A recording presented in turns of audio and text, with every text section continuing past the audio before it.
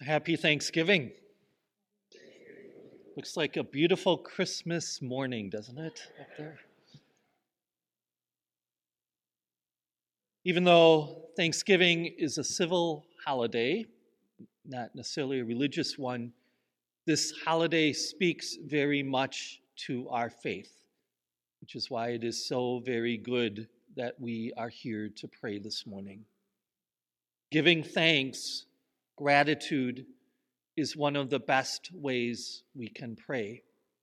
Because giving thanks, being grateful, reinforces our hope that God is with us always. Often, as we sort of go through the daily events of life, we can sort of put that on the back burner. We get caught up in the challenges of whatever it is we're going through on a given day.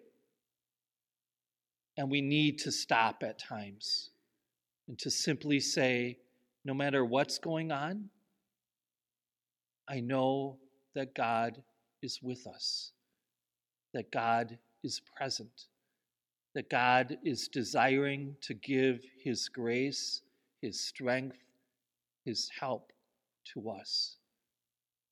And often it's in those moments that are most difficult that God is most there, just waiting for us to receive His help.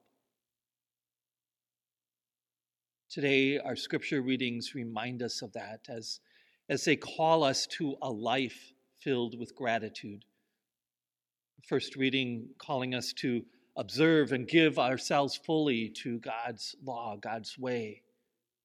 Second reading, St. Paul reminding us that God is always with us in the person of His Son, Jesus Christ, and how that gives us strength and hope.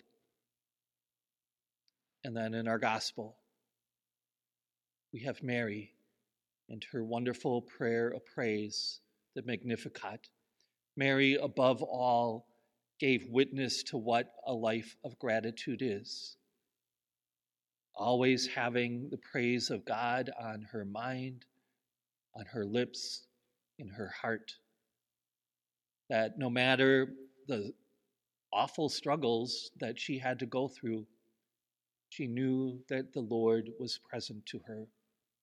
And it was that sense of gratitude that allowed her to hold the Lord so close within her. And so today, this year, whatever is going on in each of our lives, let's be thankful to God for His presence with us, for His desire to help us, for His calling us to be like Mary, a woman, a person full of hope, full of the knowledge that God is so, so, so present to each of us.